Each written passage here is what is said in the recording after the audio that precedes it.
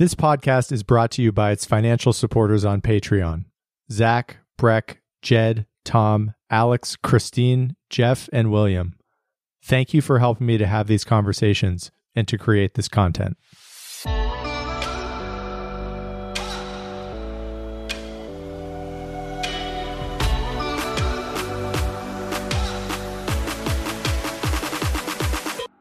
Keep Talking exists to have conversations that might help to make a better society and a better culture. I believe that each guest has important information and stories to make public, and it's something that I want to share.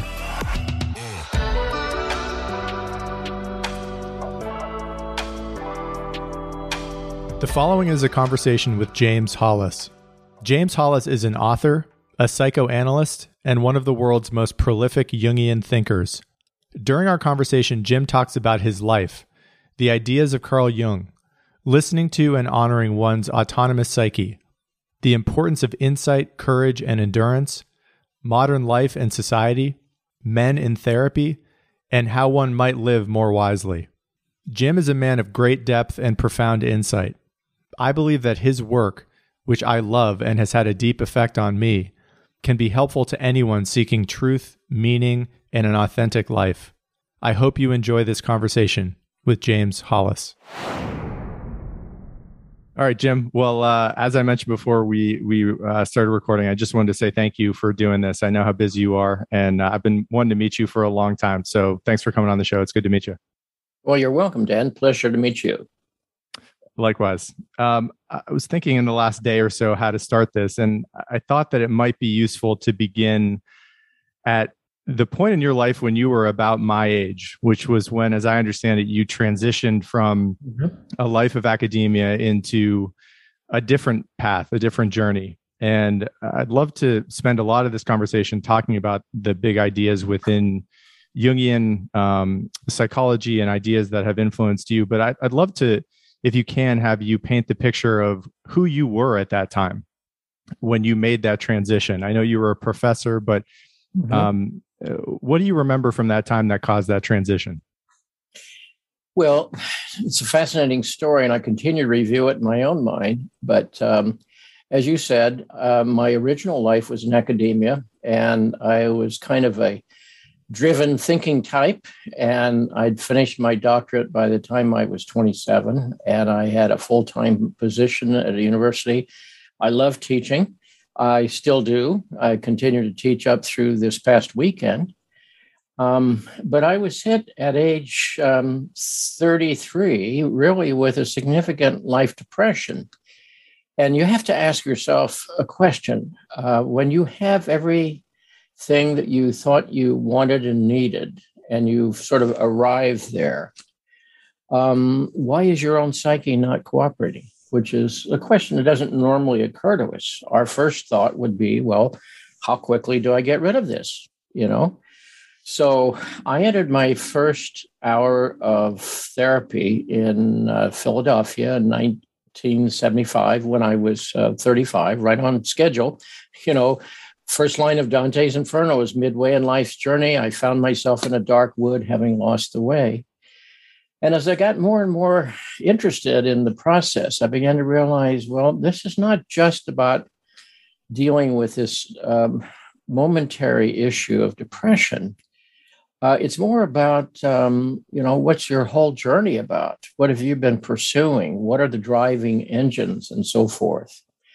So somewhere in those early months, I decided, well, I probably want to go to Zurich to further this process. At that point, I had no conscious thought of moving from academia into training as a Jungian analyst, but I thought I'll go there with my family to sort of explore this process more fully, as well as I knew part of what my own conscious awareness was, that I was wanting to live in Europe for a while and experience a different world there. So at age 37, the week that Elvis died, we wound up in Zurich, and we're there off and on for 5 years, really, in residence, and the sixth year was writing a thesis. So as I got deeper and deeper into the process, and I started realizing I was not only finding out some important things about myself, but I was deepening my awareness of the mysteries of the human psyche. And it came to ask a question other than I would have thought of at the beginning. Our first natural question is, how quickly do I get rid of this depression?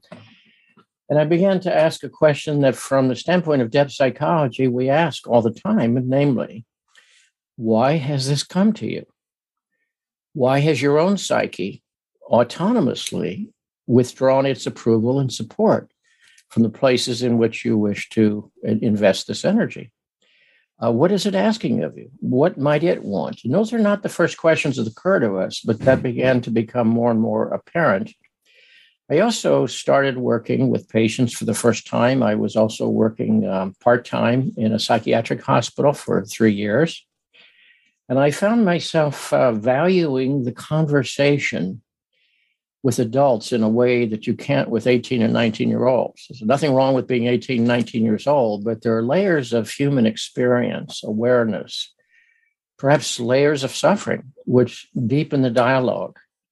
So I found myself for the next few years after I returned to America, continuing my academic appointment, but increasingly feeling the center of gravity within me moving to the practice, and continuing to appreciate the kind of conversation you can have at midlife that is not yet possible for younger people. And so it was probably in 1988, 89 that I left academia formally, though I've continued to work as an adjunct on dissertations and graduate classes and that sort of thing too. And really have spent the second half of my life in what I'll call adult education, meaning teaching primarily analytic psychology and its various ramifications to adult audiences scattered around North America and additionally with other countries as well. So it's a somewhat short but long answer to your question.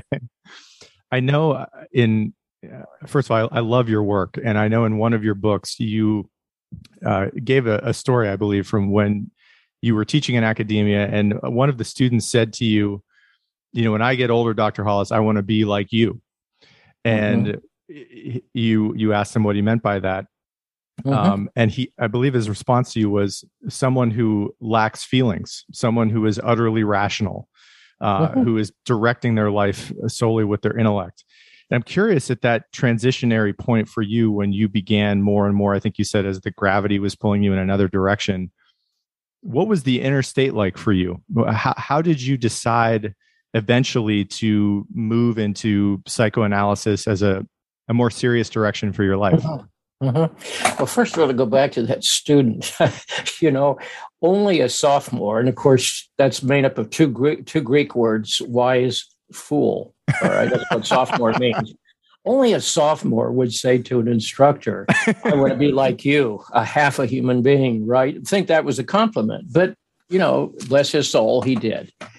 And I remember being stunned by that at the time. And it was one of those clues that made me think. I wasn't absent of feeling, of course. It's just that everything got strained through the thinking function, And so part of the work of the second half of life really was beginning to make greater friends with the rest of one's own personality and the rest of one's psyche. As I said, I was not lacking in feeling. It was rather I was often using the life of the mind to defend against the magnitude of the feeling. And so in the long run, that's something like putting a tourniquet around your leg and then wondering why it doesn't work so well. There's a part of your life that's numbed. And once you take that tourniquet off, it doesn't feel good. It hurts for some time. But without being able to go through that, one is never going to be able to restore the full circulation to one's psychic life.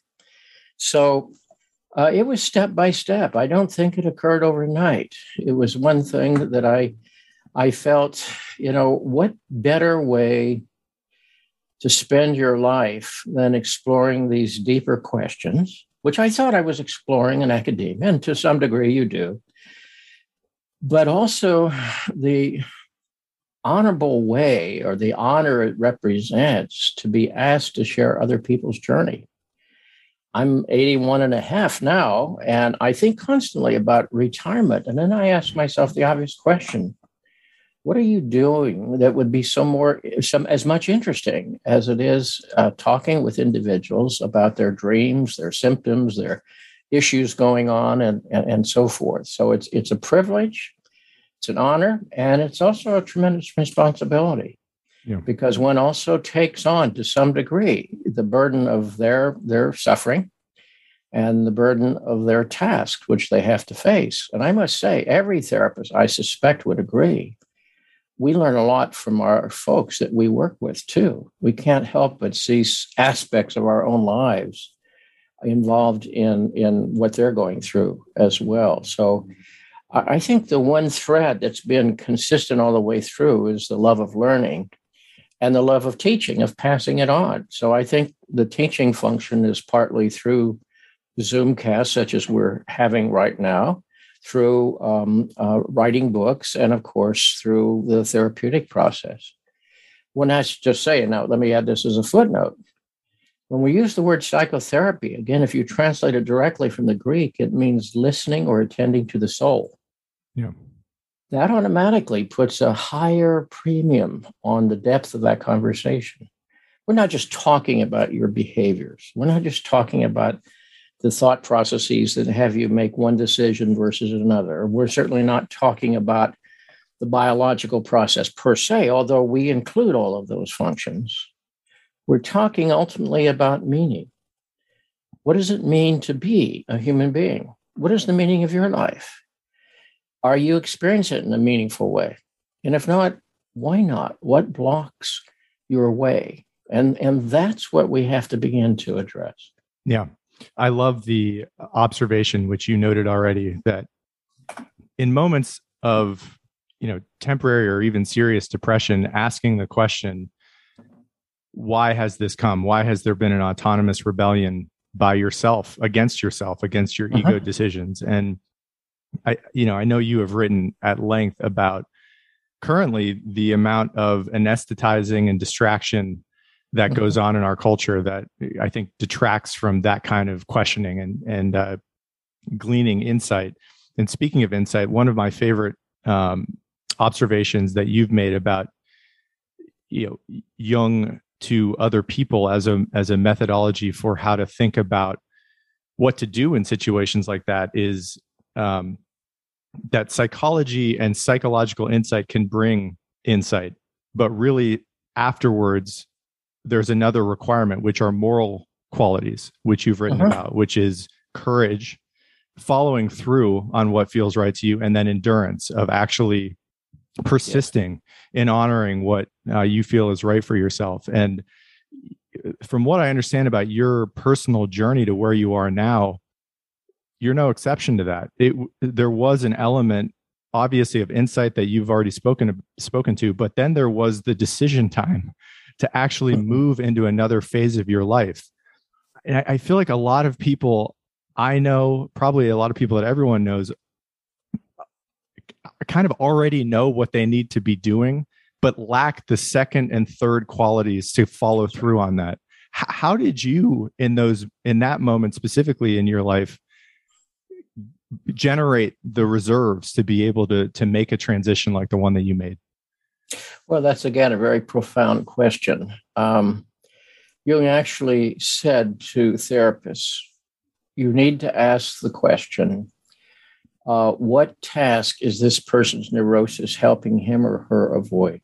And his conclusion was that in most cases, people have some idea that they really, really need to address their marriage, or they really, really need to overthrow the power of fear in their life and step into what their life is calling them to. Now, talk is cheap. That's when it gets difficult, as you just said. And I think two things moved me at the time. One was the depression hurt so much, and I mean that literally.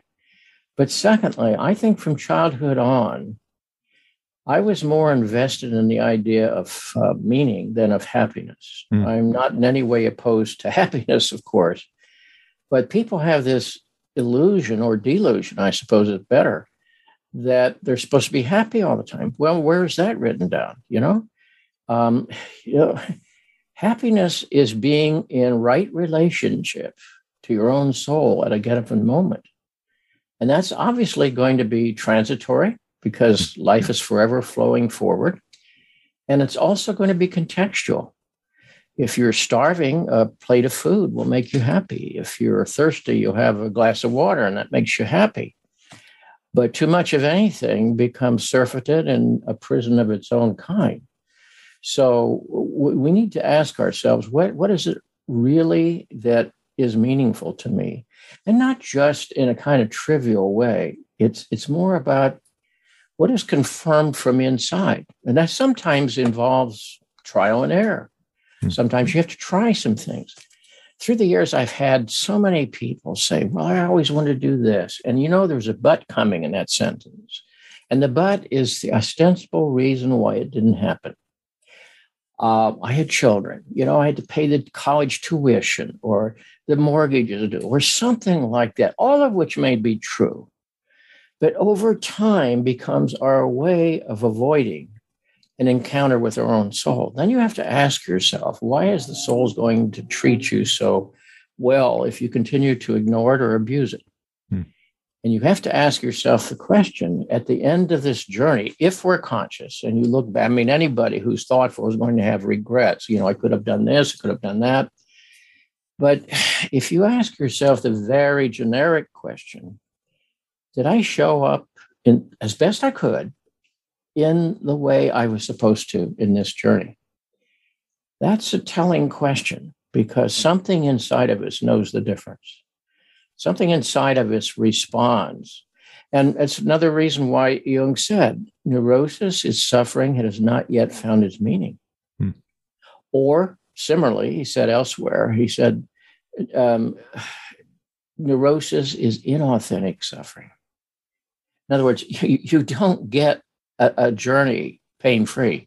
Yeah. The question is, which pains are enlarging to you? Which ones are, diminishing to you? Something in your heart and soul knows the difference. And if you don't know, you keep addressing it and it'll become very clear to you. Yeah. One of the questions I've suggested to a lot of folks as a kind of clarifier of those junctures in our lives where we have to make some large decisions. Which path enlarges you and which path diminishes you? And again, usually we know immediately, intuitively. And if you don't know, you keep asking. It'll come to you 3 a.m, a week from now. It'll come to you in a dream. It'll come to you while you're driving down the highway. And your ego's distracted and the psyche's working on it and it'll bring these things to the surface. Yeah. I so identify with, the description I understand about you earlier in your life as just a dominating, kind of filtering everything in your life through the brain and through the intellect and trying to appear as though you are this utterly rational person. There certainly is a place for that, I think, in any human life. But I think what has spoken to me so much about your work is you were using the analogy of putting a tourniquet on your leg. I have felt that way about certain components of human life, whether it's the feeling function or intuition, and a recognition at this point in my life of removing a lot of those sources that I think every child has. I know you write a lot about a childhood and about this state that all children seem to know instinctively what makes sense to them, what feels right for them. And getting that back, I think, is something that it can be very helpful for adults as they begin to journey forward in their life. I want to transition into Jung himself and the ideas that you think really matter related to his work that might be helpful for people or just thought-provoking for people who are alive now. I was formerly a religious person, and it deeply spoke to me when I was a child. And I think I just, in high school and certainly in college, I no longer could hold a belief in something that I didn't believe was true in the traditional sense of Catholicism, which was the religion in which I was raised.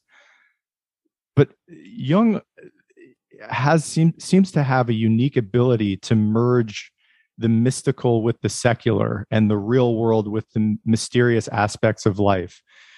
That's a meandering way to get into a question of just asking you, maybe even just for yourself, when you were beginning to get more familiar with his work, what resonated in him or his work or his observations that made you dedicate so much of your life to maybe even just the questions that he was positing with other people? Well, you've asked me about 5 good questions. I know. Right? Well, I'll start with the last one and then head to the next to the last one. And I may not remember the early ones, but I began as we've indicated, as a very personal investment in trying to figure out why my inner life had revolted. And I could have turned to other therapies. In fact, I did for a moment, but I found it was superficial. For Jung, he was asking always questions of meaning, always asking questions of importance. What is important in your life? He himself asked himself the question around 1900, what is my myth? And by myth, he didn't mean falsehood. He meant, what are the values and the charged images to which my psyche is in service or ought to be in service? And he realized that it wasn't that of his father, and his father was a clergyman, and he had 5 uncles who were clergy too. So he really had a load up in his family. And he approached them with the questions that mattered to him.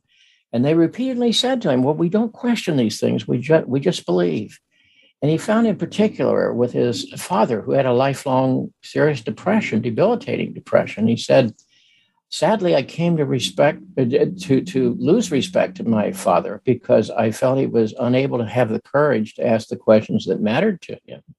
So he said, I had to realize I had to pick up this issue in my own life and address it in the ways that mattered to me. Now, I might go on to say, Dan, that I suspect you are still very deeply religious because these questions matter to you. Why are you spending part of your life having a podcast around issues that matter to you? Well, that's part of your religiosity. The life of the spirit is not just satisfied by buying the newest shiny thing. If that were true, we would all have arrived at that point because we would have known it by now. But you also realize how paltry such purchases or such expectations. I mean, the contemporary religions of America are narcissism, hedonism, and materialism, in a sense that more people spend their energy there in self-absorption, looking for a good time. And of course, when you don't buy something to fill the gap, and a huge addictive culture out there to anesthetize it all when it doesn't feel right. Well, again, if those things work, let's join the crowd. But they don't. That's the sad point. Let's be very pragmatic. I'm not being judgmental. I'm being pragmatic about this. So I think part of what Jung's psychology is about is that it is teleological. There's another one of those Greek words that means it's purposeful. It's unfolding its own ends. I think the human psyche has 2 purposes. One is healing, and the second is growth. By healing, I mean this continuous sort of intrapsychic balancing that's going on inside of us. When we get out of our own balance, which is going to happen any given day, our psyche is not silent. It protests. It sends up signals called symptoms of various kinds. But it's also teleological in the sense it's always looking for meaning. And meaning is going to vary from person to person. There's no formula for that. And if you can find that in an institutional form, in a way that truly resonates in your heart and soul, then terrific, more power to you. But if you can't, then you have to have the courage to pursue it in your own way. Remember the theologian, I had questions such as you did when I was in high school and early college. And I remember the day I read the theologian Paul Tillich, who said that really faith and religious concern was the capacity to have ultimate concern. And I thought, well, by that standard, I'm very religious. I have all kinds of ultimate concerns. That is to say, what really matters in this journey? What really matters in my life? Not what I'm surrounded by or what I've been told, but what seems to be confirmed inside of me. I use that word resonates, resonate, to resound. When something's right for you, it resonates within you. When it doesn't, it doesn't. Let's say you walk into an art museum and you're moved by a painting. You feel frightened by it. You feel sad when you see it. Another person walks right by. Now, which one of them is right? Well, it's kind of a foolish question, isn't it? What speaks to each person is going to be registered inside.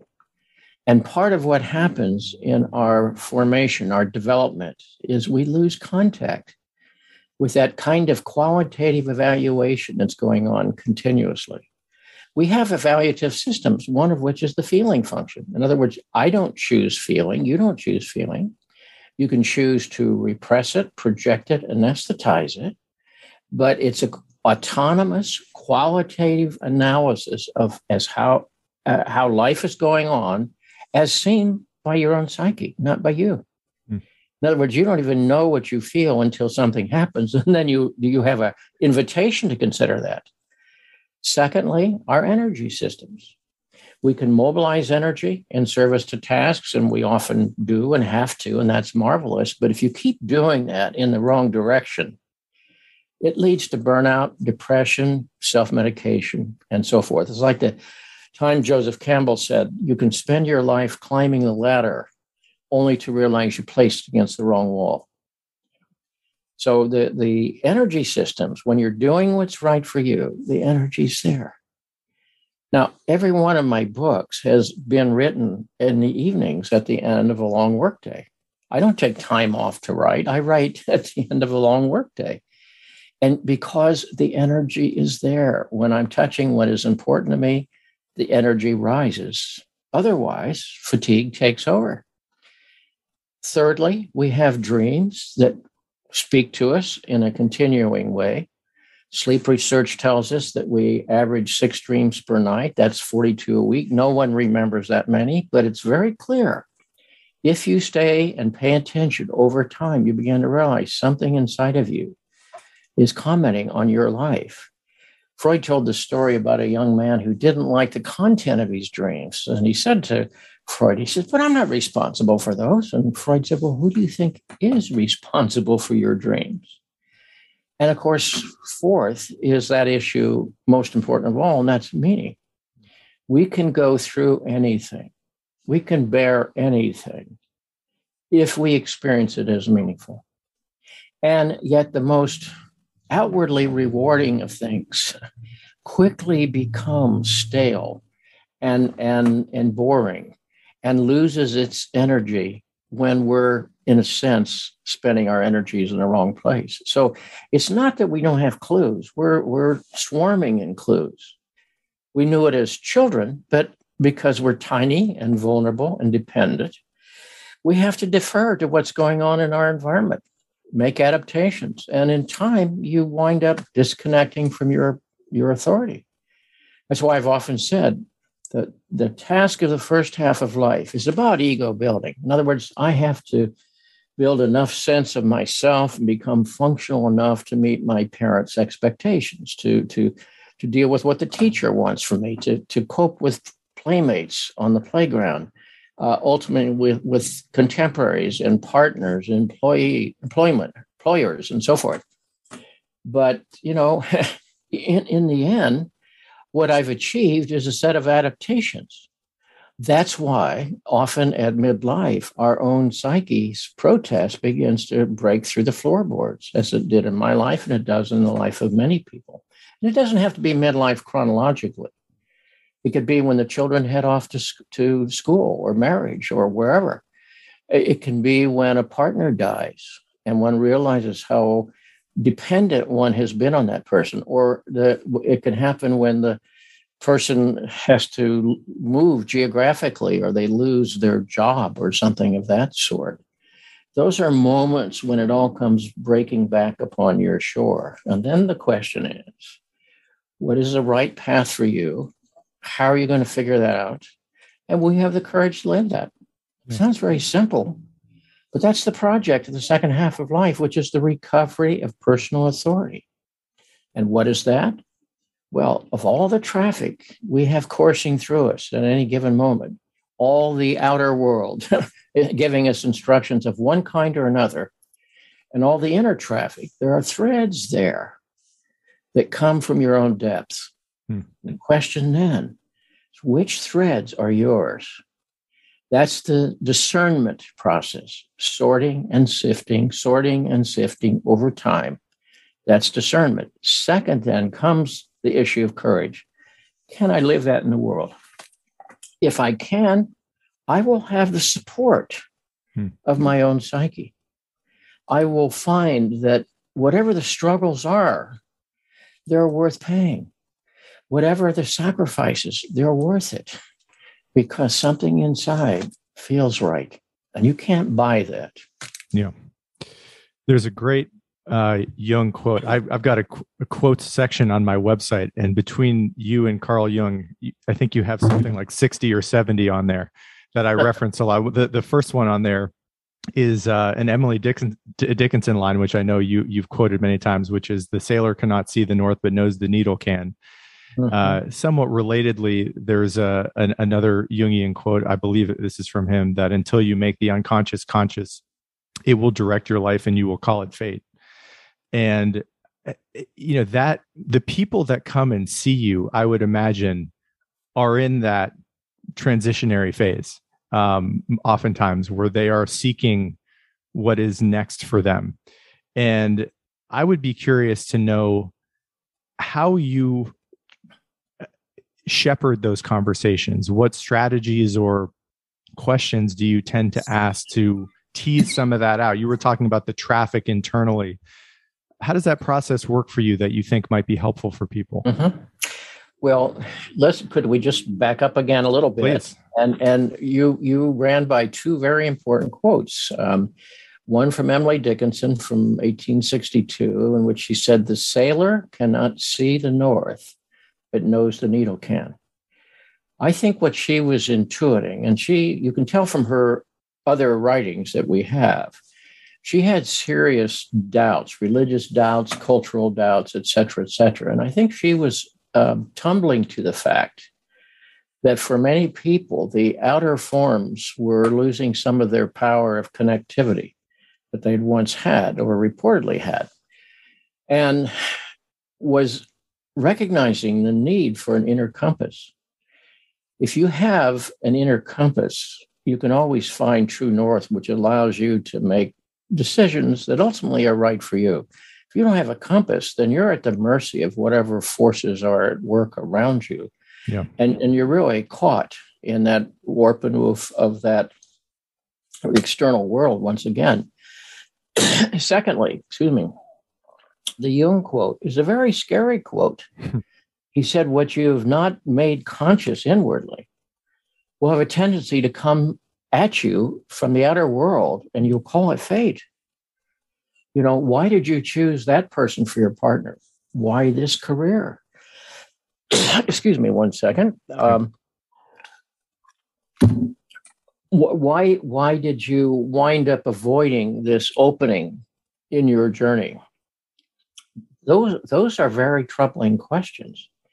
We can always recognize that we have to deal with the unconscious because there are things of which I do not know. See, the problem with the unconscious is it's unconscious. So I can't literally say at any given moment, but what it does require of me that I be more thoughtful. So I've often asked people, pardon me, I spoke all morning and now it's just beginning to get a little raggedy here. We can, in a sense, address in any given moment, where's this coming from in me? What's that about really? Many times a good choice or a good behavior may be coming from an old place of codependence, or maybe a place of fear, that old defense. And then it's not so good, is it? Mm. Now, to get to your main question here, and again, I apologize. Each person's presenting issues are different, of course. At the moment, I'm not seeing anybody under 50. I don't advertise. I never did. It's always been by word of mouth. I can't take any more clients. I have every hour filled.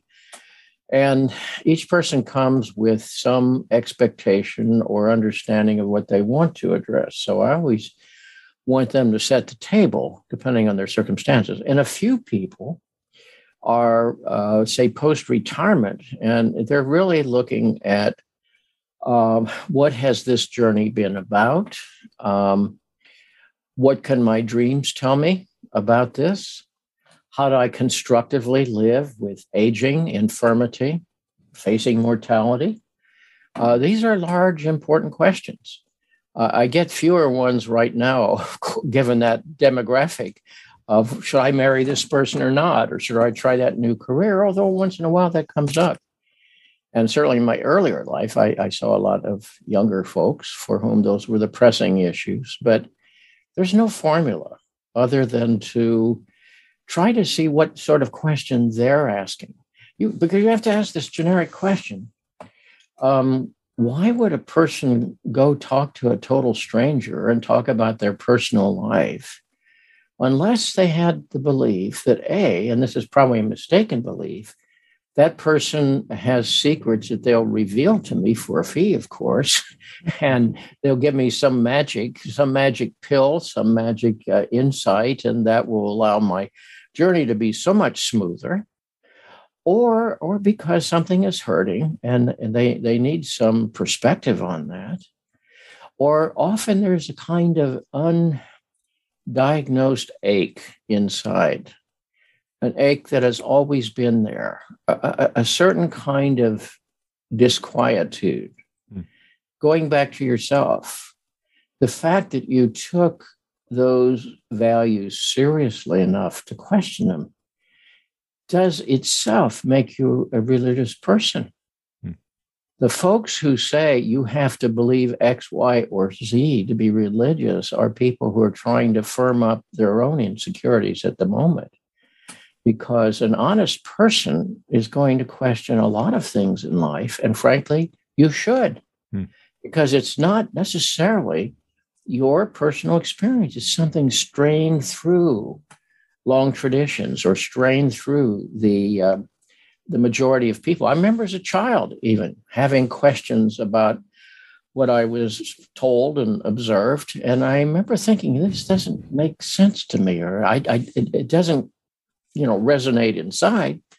But then I thought, you're a kid. I remember literally having that question. You're a kid. When you get to be a big person, it all makes sense to you because it appears to be making sense to these people. And later I came to realize they didn't know what was going on either. I mean, a corollary fantasy I had was that somebody knew what was going on in the world. Well, I grew up and realized not many people, if any, know what's going on in the world. So that's when you have to really take seriously the question of personal authority.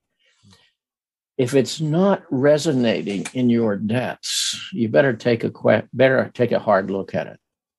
You may be living someone else's journey. Oscar Wilde said, most people are actually living someone else's life. And there's truth to that. I'm living what I see around me or what I think people expect.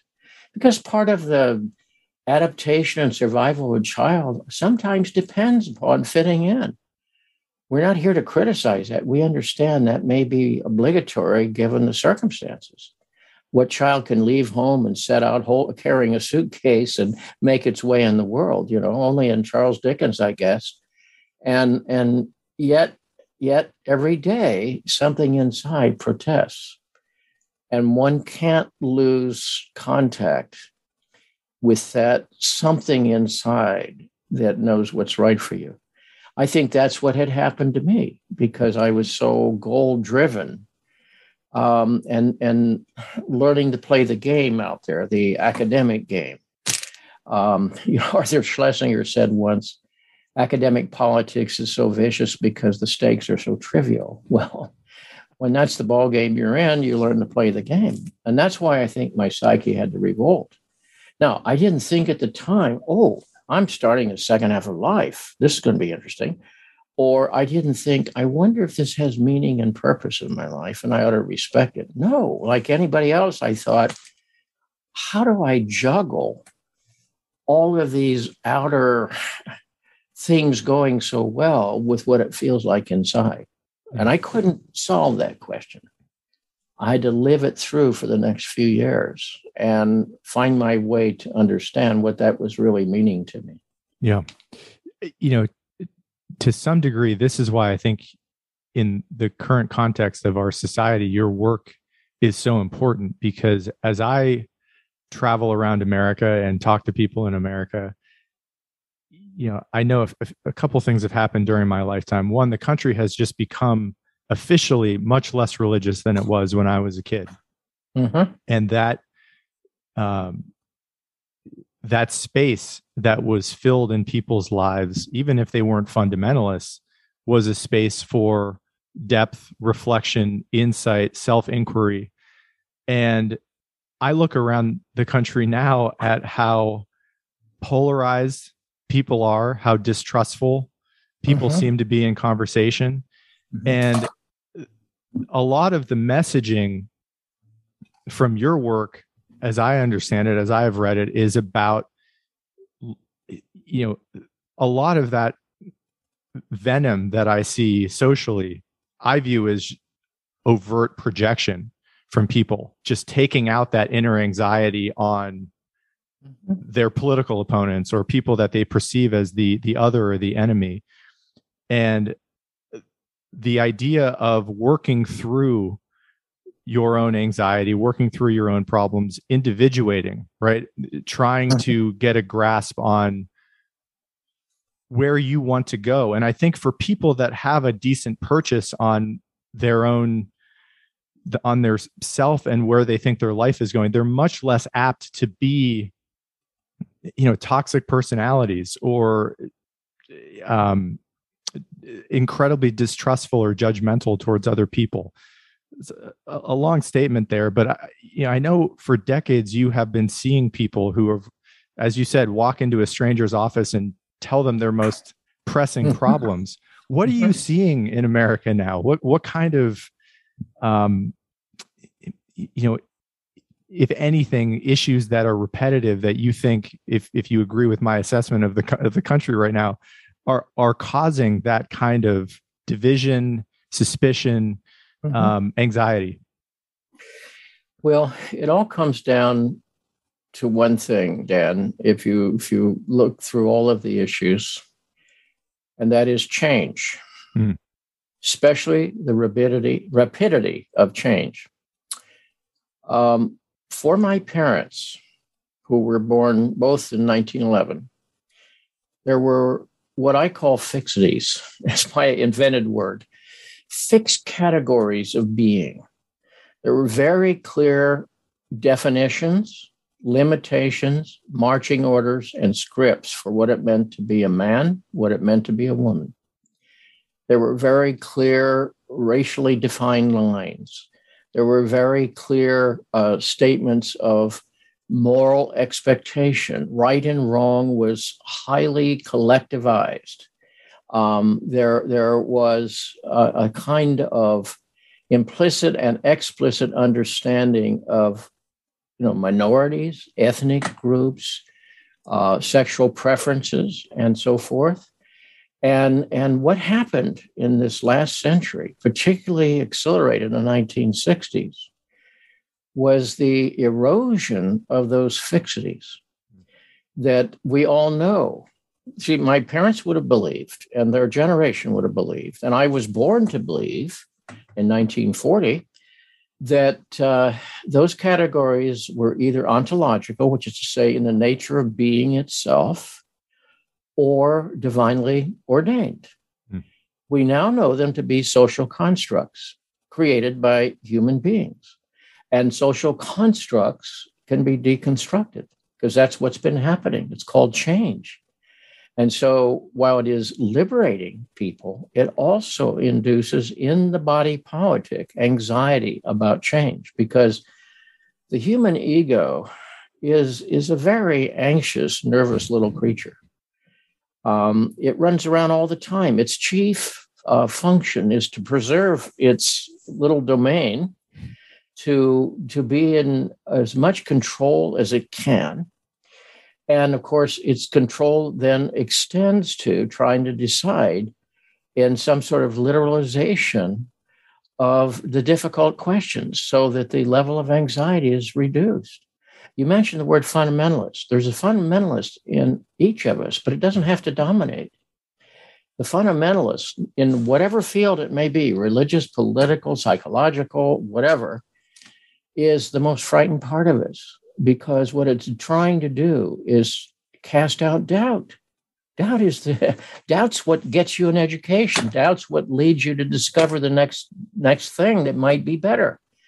But doubt destabilizes many egos. The more immature or the more threatened the ego, the more doubt has planted its black flag, and the whole enterprise feels shaky. So fundamentalism tries to define what's right and wrong, and in ultimate terms, who's good, who's not good, dictate moral values, and maintain essentially the status quo of those alleged fixities. Well, the truth is the cat's out of the bag, and we're not going back to a non-pluralistic society. We're not going back to old fixed moralities. It's too late. But what you're seeing is an extraordinary, and it's happening in more than one country. It's happening in most countries. Extraordinary effort to go back to an earlier time, whether it's make America great again or try to reestablish the old time religion or whatever. And you can track the level of anxiety in all of this. Anxiety is not itself pathological. Anxiety is part of being a human being. It alerts us. But when it governs your behaviors, it can produce some pretty strange creatures. So, for example, the way in which change is greeted simply by a hardened opposition to change indicates that it's really not about the change. It's about what one would have to enlarge to in order to be able to contain that change. So, if we have a more inclusive society at every level, it's richer for everyone. Now, of course, for many people, that translates to them losing what they consider their innate privileges, their innate power, based, again, on these ontological fantasies or fantasies of divinity, when in fact, these have always been human constructs. And again, change is not going to be overthrown. It can be resisted, and we have enormous resistance in this country. But in the long run, change has happened. It's the nature of nature itself. And we're not going back to where we were, no matter how immediate the setbacks may be. Yeah. You listed a few of the qualities that I think you regard as some of the challenges or the pathologies of modern life, some of them being addictiveness and the narcissism. We all, I certainly include myself in this to some degree, have aspects of that in our personality. And as you look around at both your patients and the culture, I want to just underline your observations about the primary plagues is too strong of a word, but the obstacles that you feel like most people or a lot of people might be facing that are inhibiting them from their own. This is another one of my favorite quotes of yours, and that you've popularized, that I think is from Jung, that the psyche wants two things. You've already noticed this or observed this: growth and self-healing.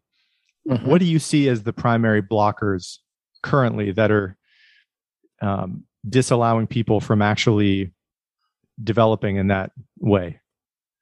Well, again, the enemy is always anxiety. You know, in investigative journalism, they typically said follow the money trail. Well, in my profession, we follow the anxiety trail because as reductionistic as it sounds, a good percentage, if not the great majority of our behaviors come back to fear and anxiety management, which again is natural. We are sensitive and vulnerable creatures, and life is difficult. In the end, it kills you. So have a nice day, right? It's natural that we have all kinds of systems, conscious and unconscious systems for our protection. If a car is coming at you, you step out of the way, stop at stop signs, that sort of thing. Except when some other complex stands in the way, like, oh, I'm not going to get a vaccination. I don't want anybody telling me what I ought to do with my own body. Well, okay. If you live in a scientific era and you've profited from it already with all of your other inoculations from childhood on, but this is where you're going to take your stand. It's going to jeopardize you and many of the folks around you. So you can see how a complex can easily transform itself into, say, a social movement or into a position of rigidity in the life of one person or another. I remember a number of years ago reading an interview with the Dalai Lama, and someone said to him, what if science demonstrated to your satisfaction that one of the central tenets of your belief was not true? What would you do? And the Dalai Lama said, I changed my beliefs. I thought that was marvelous. It was classic Buddhistic non-attachment, ego non-attachment. You see, we need an ego to function in the world. It's our interface with the world. The problem is the ego is often, at the mercy of its invasions by various complexes, one or another. Rather, the Dalai Lama could have said, well, I'll just reject that science, which is what a lot of people do in the modern era. Well, they do so at their peril, but you can see that the calling here is anxiety that makes that decision, not some openness to the possibility of growth and change. So again, the fundamentalist is in all of this. We have to recognize that. But the more that dominates, the more it's an anxiety disorder. That's the point. It's one thing to have anxiety. It's something else to have an anxious life. It's one thing to have fear. It's something else to have a fear-driven life. And those are the enemies of our journeys. Fear and anxiety, basically. Yeah. Yeah. There's another quote that you've observed that I love that I'll probably butcher, but it's something that the spirit of evil is the diminishment of the life force by fear, and only boldness can deliver us from that fear. Yes. I've read that many, many times. And I wonder for yourself, I love the analogy, the story, the image you just painted of when you see a car coming at you, you step out of the way. Right. Mm-hmm. And maybe this is where discernment comes in, of identifying the difference between something you should be fearful of and avoid, and a fear and anxiety that's in you that you have a bit of a calling to go pursue. It's enduring in you that, and maybe that is the difference, is an enduring signaling from within that, yes, this is something that's very difficult, will be very difficult, whether that's a conversation or a professional pursuit or a relationship you want to go after, to not allow the fear to win. That's right. That's right. Well, and first of all, I'll give you an example. Newtonian physics worked for us for approximately 4 centuries. It sent us to the moon. There was that marvelous exchange when once there was a question from Houston to one of our rockets. What's guiding the ship out there? Meaning, I think they thought, are you on automatic pilot or one of you at the wheel? And the response was Newton. I love that. Yeah. Because they're saying the basic principles of physics that Newton articulated back in the 17th century are working. You see, they apply not only on this earth, but out here. However, we also have post-Newtonian physics. And if you're a physicist and you run into phenomena that contradict or are not explicable in Newtonian physics, then you have to go back to the drawing board. And that's what's been happening really since the second decade of the last century, really for 100 years now plus. And we know, for example, an electron can move from one orbital path to another orbital path without traversing the distance in between. Well, that violates everything I learned in high school physics. How could that be? Well, the physicists, you see, are themselves having to face, and most of them do heroically face, the inadequacy of their previous model. So they have to say, my previous model will serve in these areas, but in other areas, I have to develop a new model. And what I've loved about some of the comments from contemporary physicists, most of them say, we ourselves don't understand what we're seeing because our way of seeing doesn't account for it. But we can't not see what we're seeing. Well, that's a marvelous example of the flexible ego that is open to change. That's how we grow and develop. If you didn't have some of this, you'd be staying in kindergarten, metaphorically, all of your life. And it's the capacity to take in larger questions. Another way of putting this is the ego is interested in small questions. How can I stay safe? That's important. How can I, pay my bills? That's important, etc. But large questions get you a large journey. A large question is like, what is this life journey really about? What is it I need to learn here that I haven't learned before? Where is life taking me? Those are larger questions. And the smaller the question, the smaller the journey. Larger the question, the larger the journey. I think that's part of what I was recognizing before I recognized it consciously back there in my late 20s and early 30s, that I thought the formal study of knowledge from academia would prove to be sufficient. Well, it wasn't by any means.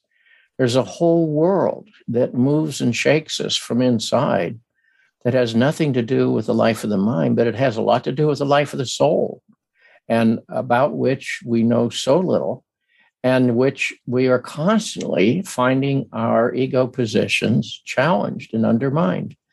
Jung himself in his memoir speaks of his own process, and frequently he says, here's another thing I didn't know about myself, and it felt like a defeat. Well, why would it be a defeat? Well, because the ego is caught in the fantasy. Yeah. I'm the boss. I know who I am. I'm in charge. I have proper knowledge. Well, dream on, fellow. Right? Here's something else you don't know, and it's you too. And you also have to begin to take account of those factors at work within you, of which we know so little. Yeah, I think you're right that it's really the doubt that causes such concern and inner turmoil in people who have fixities in their life, that have an outlook that they want to be true and enduringly so. Last night when I was rereading one of your books, I came across a line of a woman who I think refused to participate in a Jungian session because she had learned that one of her daughters or friends had gone to see a Jungian and it had resulted in a divorce. And she refused to engage with a methodology where such transitions might be the end result. I'm old enough now where I have friends who are divorced or who are considering divorce. And these are the practical and often most important aspects of life for people, and the most challenging times for people when they are dealing with the need to transition, or they're just going through maybe they are more conscious of who they are than who they were 10 years ago, and it's time to opt out of a long-term relationship. I would love to, given how important relationships are to people, I'd love to give you an opportunity to speak at any length that you would like about the difference between a relationship that truly has been exhausted and should probably move on, that people should go on separate journeys, and one in which, as we all know, relationships are challenging at times and need some endurance. Mm-hmm. How do you discern between the two? Well, first of all, that woman who refused to go to these classes, which, I mean, her friend was inviting her, presumed that the role of the therapist was to shoehorn the couple back into their marriage in some way at any cost. Yeah. Well, you remember the famous joke by Groucho Marx. He said, marriage is a great institution, but who wants to be institutionalized, right?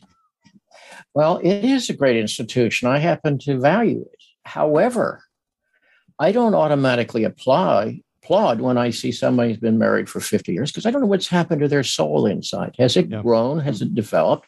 Was that relationship a container, a platform whereby both parties grew more nearly into their potential? Or was it sort of contracted at a certain point in their development, which they may have left behind long ago? But for all sorts of reasons, rationalizations, fears, they stay locked in that. So you can't say outside whether a relationship is healthy for a person or not. You need to know what's happening to them inside. Yeah.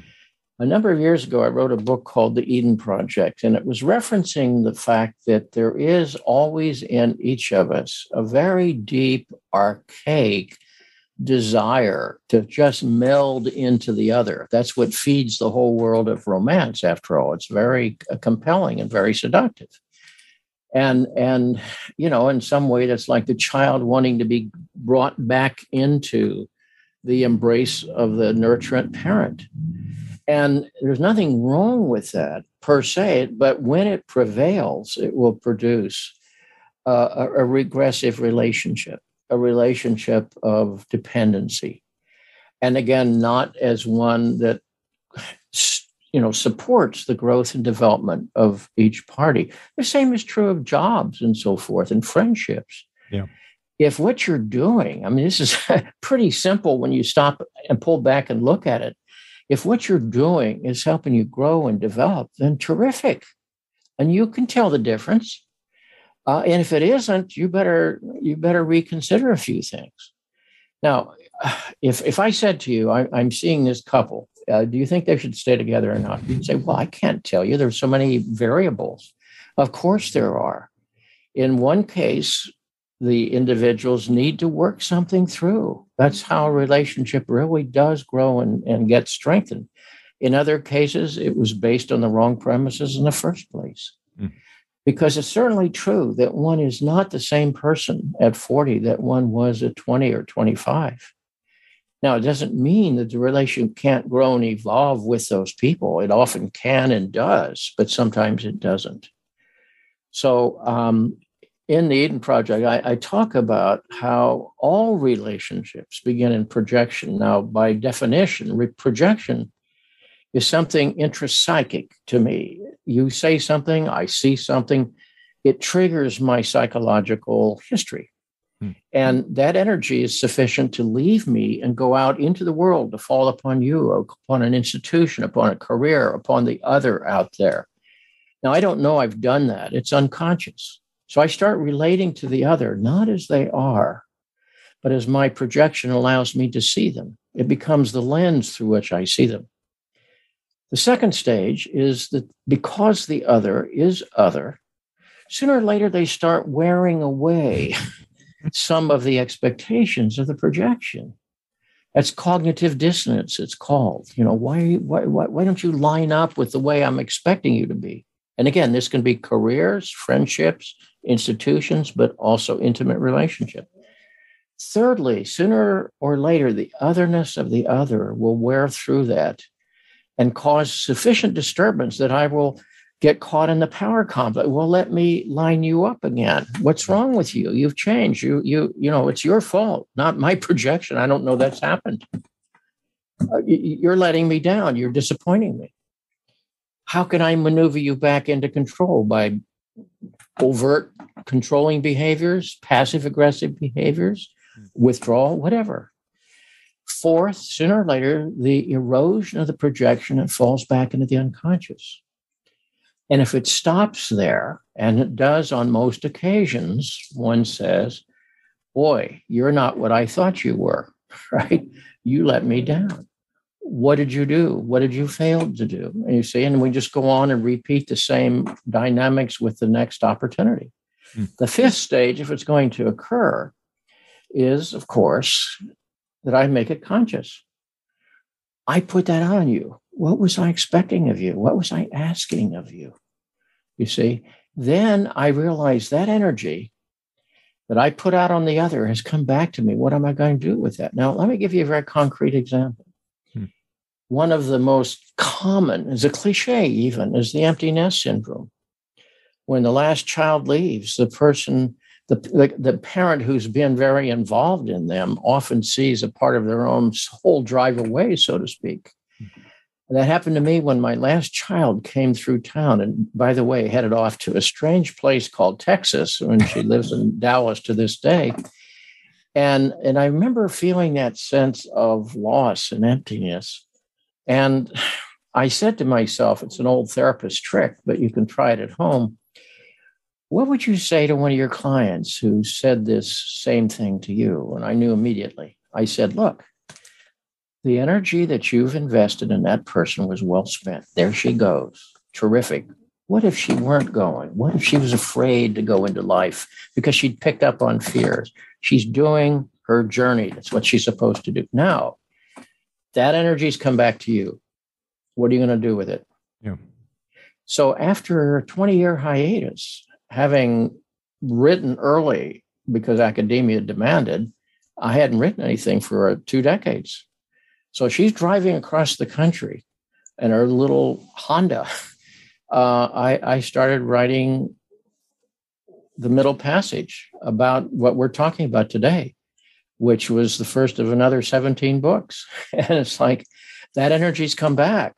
So there are different children, metaphorically, to be created here. So you have to realize when a projection fails, we usually want to blame the other. But we really need to say, well, that's what do I need to learn about myself there? And in the Eden Project, I mentioned that there is an heroic question in every relationship that we need to address. And this question is, what am I asking of the other that I really ought to be looking at myself? Now, for example, if I'm expecting my partner to be the source of my sense of self, then that's something I'm not taking care of. That's not her business. It's my business. Now, I think it would be wrong to live with a person who continuously denigrates you, right, or ignores you, but I can't dump on the other, my unfinished business. That's my job, not hers. It's actually a loving thing to ask this question. What am I asking of the other that I'm not addressing myself? When I address that, then I begin to take that back, and it lifts it off of my partner's shoulders. And that's one reason why I've, in another book recently, there's on living the examined life, there's a chapter there that caused an awful lot of people out there have to stick in the craw of their throat. And that was the chapter on the necessity of freeing your children from you. Yeah. Because everyone wants to think I'm a good parent. May not perfect, but I'm good, well-intended. It's well, maybe that's true and great for you. But it's natural to have expectations on our children, to burden them with our unlived life. Jung said the greatest burden a child must bear is the unlived life of the parent, because that's where the child is either going to be stuck or they're going to be spending their life getting unstuck, or not being aware of the conflict. They'll be living a kind of failing treatment plan out there, such as a life of distraction or a life of addiction or whatever. So when we look at that, then you realize the best thing I can do for my child, in addition to providing them love and affirmation and food on the table and clothing and shelter, is to live my journey, because that gives them the permission to live theirs. Once my son when he finished college, he drove from Florida to Santa Fe, which he'd visited once before, fell in love with it, and he drove across the country, and I congratulated him for doing that. And he said, this is literally what he said. I was allowed to live my journey because I saw you live yours. And I thought, well, some of the guilt I had for having my family in a foreign country, which was also a great experience for them, was just satisfied at that point because he got the message. You're here to live the journey, not stay close to shore and please your parents. Yeah. I'm glad we transitioned to that to some degree. I have heard you say in prior interviews that during your career, there has been a noticeable uptick in the percentage of your clients who are men. That when you started, as I understand it, I don't know exactly what the ratio was, but overwhelmingly it was women who were coming to seek out your counsel and company and professional services. And now it sounded like it may have inverted, where there's it has. It was originally when I came back from Zurich, and this would have been late 70s. It was probably 9-1 women, and today it's in my practice. I can't speak for other practices. It's 90% men, and I think for a couple of reasons. I think men are even in more trouble now than theretofore. And also, it's more acceptable today. It wouldn't have occurred to my father, for example, who could have been helped, I think, by therapy, to think other than what I grew up thinking. This was my belief at age 35 when I had my first hour. You just haven't worked hard enough to figure this out yourself. It's a false heroism, really. Because that's the ego, again, in its tower defending itself, rather than opening itself to say, what is really asked of me now? What growth and change do I need to address, you see? So, men today, by and large, are psychologically adrift. They're angry and they don't know quite whom to blame. They've lost a sense of direction. Most of them have figured out, I don't want to go out and die for the corporation. The purpose of my life is not to manufacture widgets for somebody. What then is it about? And it's an opportunity for an enormous amount of introspection and redefinition. I just finished, by the way, a film, a nonprofit film. I think your viewers can see it for $1.99 if you want. It's called soulhealfilm.com. And any money we make, we're donating to charities, to abused women's groups, and also to youth at risk. And it's simply a 23-minute film on the subject of men facing themselves in this era. And,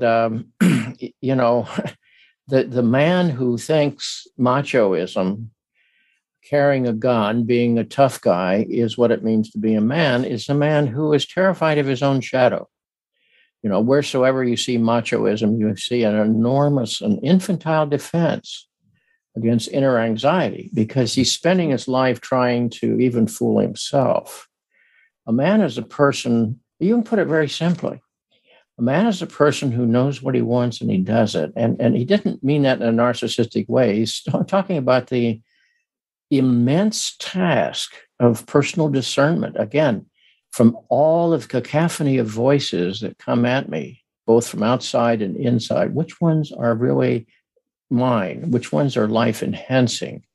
Now, how do I go about living that in an honest way, knowing that's going to require often sacrifice and persistence and courage and so forth? So being an adult is not an easy thing. It's not solved by hanging around till you have a big body or a big role in life. It's about understanding I am, in the end, wholly responsible. No matter what happened in the past, I am responsible for the choices that are spilling out of me on a daily basis, and for the consequences that begin to pile up on my children and upon the world in which I live. Yeah. Why is it, do you think, that men are so adrift now? Is it just that it's more acceptable to be open about deep concerns from the male gender, or is there something else that's more specific to our times that's triggering this, in your judgment? Well, first of all, I think again, because of the world that I was talking about before with those, quote, fixities, Yeah. most men felt it was the suppression of the inner world that would help make them a better man, a better functioning man in the outer world. Well, we know better than that, because that's what produces depression. That's what produces all the alcoholism and drug use. That's what produces male rage and male violence, because that's, again, a violence against one's own soul. So it's bound to rebound in a violent way against that person as well. So the invitation for a man today is to recognize his long-term guidance is going to come from within, as I was mentioning before. You have to pay attention to the feeling function. You have to pay attention to your energy systems. You have to pay attention to your dreams. You have to pay attention to the meaning questions. Because if you don't, you're going to be, you'll either be immobilized, and many young men are. A lot of young men are staying home with their folks, not just for economic reasons, but because they have no idea what they want to do with their life. And they assume that whatever that often middle class or upper middle class existence provides for them, that it's sort of guaranteed in the Constitution, rather than somebody had to go out and earn that, you see. So you have to sort of go back to the drawing board today in terms of what it means to be a man. I have a new book coming out in January called The Broken Mirror, which is about the difficulties of self-awareness. And in there is a chapter that looks like it's for therapists only, but it's not. Anybody can read it. And I look at what I call 3 different kinds of difficult therapy. One's with couples, one's with men, and one's with the philosophically immature. And all 3 of those groups of people are very hard to address psychologically. But in the question on men and the other 2 issues, what I do is provide a series of questions to be addressed. And those questions are designed to open up things from below and bring them to the surface and allow people to concern themselves with something larger than simply their goal-oriented behavior. You know, the elemental questions of life that historically were not even addressable because it was daily survival against the elements or hostile forces of one kind or another. By and large, for most people today, we have different questions that come to us. What is your life journey about at this stage? It may have been a certain, response to the necessity of your environmental demands at an earlier stage of your life.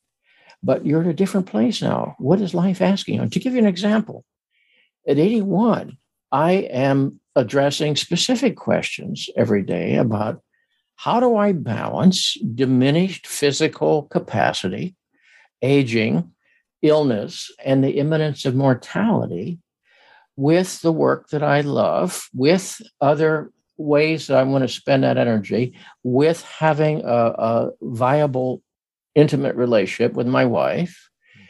How do I juggle that? It's juggling some things in a new way. And I'm trying to address it as consciously as I can. So, at different stages, you have different questions. And, how many times I've heard people say, well, I want to do this or that, but, I had all these obligations. Well, yeah, at midlife, I had all those obligations. I just worked extra hard. I borrowed money. I paid off that money. I did extra jobs. When I arrived in Switzerland, and some of the loans that we had requested were delayed in arriving, I couldn't work legally. I didn't have a work permit. So I started cleaning houses and teaching English. Those were portable skills. And it was not easy. I was a tenured professor in America, but I was cleaning people's bathrooms in Switzerland. And I never resented it or regretted it because I knew why I was there. I didn't know where it was going to take me, but I knew that's where I needed to be. So in time, I was able to get work permits for teaching at a higher level and so forth. So it all worked out. But that first year was very, very difficult. Yeah. So you go through something, if it's meaningful, you get through it. if it's not meaningful, there's no payoff ever. You're just miserable all the time. I hear you. There's an imagery that I think I got from one of your books that I've recounted to friends of mine related to those middle passage moments where you kind of, you've decided that you need to go in a new direction, and you've set your ship a sail into the ocean. And when you run into turbulent waters, often the most natural thing to do when you don't know the new land that you might find is to return back to shore. Sure. And to not endure and to not persist. And perhaps the answer there is to try to generate some of that endurance and courage to believe that the signal that you're receiving about whatever that transition might be for an individual is worth honoring and persisting to find the whatever might be next for you. I know we're getting towards the end of the conversation, and I want to focus at the end of this on a word that I think you have mentioned twice, which is hero or heroic. And I know that in my understanding of Joseph Campbell's work, I know he's popularized or known for popularizing the phrase "the hero's journey" in our culture, and I think it's a valuable archetype or theme to come back to in moments of anxiety or confusion. How do you address or think about that word in your own life or in your work that might be helpful for people who are dealing with fear, anxiety, uncertainty, confusion in their life? Certainly. Well, ironically, just this past weekend, I was teaching a book that Jung published in 1912 called Symbols of Transformation, where he defines the hero archetype. And essentially, the hero archetype is the energy within us to take life's project on.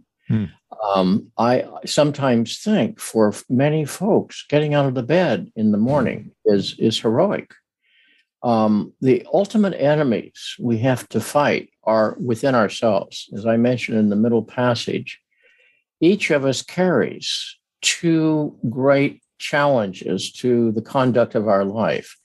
I imagine them as gremlins who sit at the foot of the bed that greet you every morning. The first is fear, who says, it's too much for you. It's too big. You can't handle it, right? And the second is lethargy, the desire to go back to sleep, pull the blanket over our head, turn on the telly, have some chocolate, And every day, our soul is up for grabs, metaphorically. And what it has to contend with are those two forces, fear and lethargy. There are challenges outside of us, of course, always, but it's what we bring to the table. It's our internal sort of sabotage, if you will, by fear and lethargy that keeps us from our journey. When you ask how I was able to persist going through this time in Zurich, it was, for one thing, I had experienced the depression of the former, and I didn't want to go back to that. But secondly, I knew somewhere, I felt somewhere, this is about living the questions that matter to you. And, you live your questions honestly, and they'll take you to the places you need to go. And always the enemies are fear and lethargy. If you remember that, it reminds you to show up. In that book, the Examine Life, I said there, I have a 6-word motto. It's very, very concise. I say to myself every morning, if not literally, metaphorically, shut up, suit up, show up. Shut up is my reminder to myself, hey, stop whining. There are people, a lot of people, who don't have a roof over their head. Think of those poor people who went through the hurricanes in Kentucky and the adjacent states. They have no roof over their head. What are they going to do for food and shelter? You don't have anything to complain about. There are people whose children getting killed. You have nothing to worry about. Shut up. Second, suit up. Pay your dues. work hard. You want something? Work for it. And thirdly, show up, not show off. Show up means just do the best you can. That's all life ever asks of you. Most people don't feel good about themselves, partly because they've internalized too much some of the traffic from childhood, often from family of origin, sadly, but not always. And they all over-identify with the shortcomings, the place where failure occurred, the place where fear or lethargy won the day. And the more we dwell on that, the more you could say, well, you're walking down the street backwards. Nobody would do that. That was foolish. You wouldn't know what you'd be walking into. It's like the enemy there is the self-doubt.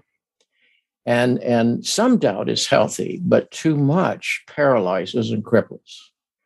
Every day, the heroic is your summons to show up as best you can. And that's always daunting and always challenging if you're really being authentic. If it isn't, then you're caught in somebody else's life, or you're just living a life of distraction. Yeah. Well, Jim, I want to say this has been a huge honor for me. I have benefited enormously from your work, and I know a lot of people have. You were introduced to me by one of my best friends, and it really did send me on a just personal journey in a new way of thinking and approaching life. And I want to thank you for that, because I think a lot of people feel that way. And I know, as you said, you do a lot of your work after hours when there's a lot else you could be doing. Mm-hmm. So I really appreciate that and want to convey that to you. In closing, if there are any final words you might have for someone who has heard this conversation and something you have said has resonated with them about how unconsciously they might be living, how anesthetized or distracted they are, and they want to live a more examined, authentic life, what do you say to people like that? Well, first of all, let me say, Dan, it's been a privilege to be talking with you today. You've asked very, very good questions, and I truly hope these are the questions that might be helpful to folks listening here and there. Secondly, and this is very simple, Jung said once in a letter, life is a short pause between two great mysteries. Now, that's about as simplistic a statement as you can make, and yet it's profound. We're here a very short time. This is a pause. From whence we come, whither we go, nobody knows. Anybody who thinks they do is just whistling Dixie here. Come on. It's a mystery. And you best honor the mystery by allowing it to be a mystery. Meanwhile, what are you going to do with this pause? Again, this sounds so simplistic, but it takes all of your life to address it. What are you meant to do and be as a person? That doesn't mean outer fame. It doesn't mean wealth, privilege, status. We've seen enough folks have those things, and we understand how miserable their lives actually are when we get a chance to see that. The question is, how are you to live your life? What is meant to unfold in the world through you? In many ways, first half of life is what does the world want of me, and how do I mobilize enough resources to meet those demands and expectations? Second half of life, the question is, what is wanting expression in the world through me? In other words, what am I here to serve? I always thought of teaching as the central thread of my life, and learning, of course, because that is the way I was, I think, wired to serve in this world. And everybody has different wiring, and you need to figure out what yours is and honor that and serve it. And when you do, you will find something inside rises to support you. Yeah. Jung said, maybe this is the final point. He said, we all need to find what supports us when nothing supports us. And that's that really puts it, there in a very mysterious and challenging, but I think a developmental way too. What supports you when nothing supports you? Yeah, I think that's a great place to end. Jim, thank you for this. It's a privilege and an honor to do this, and it was a wonderful meeting you. I really appreciate it. Thank you, Dan. I wish you well. You too, Jim. Bye-bye. Thank you for listening to this episode of Keep Talking. If you are finding value in this podcast, please consider supporting the show on Patreon at patreon.com/keeptalkingpodcast. I truly appreciate all of you who are supporting the show.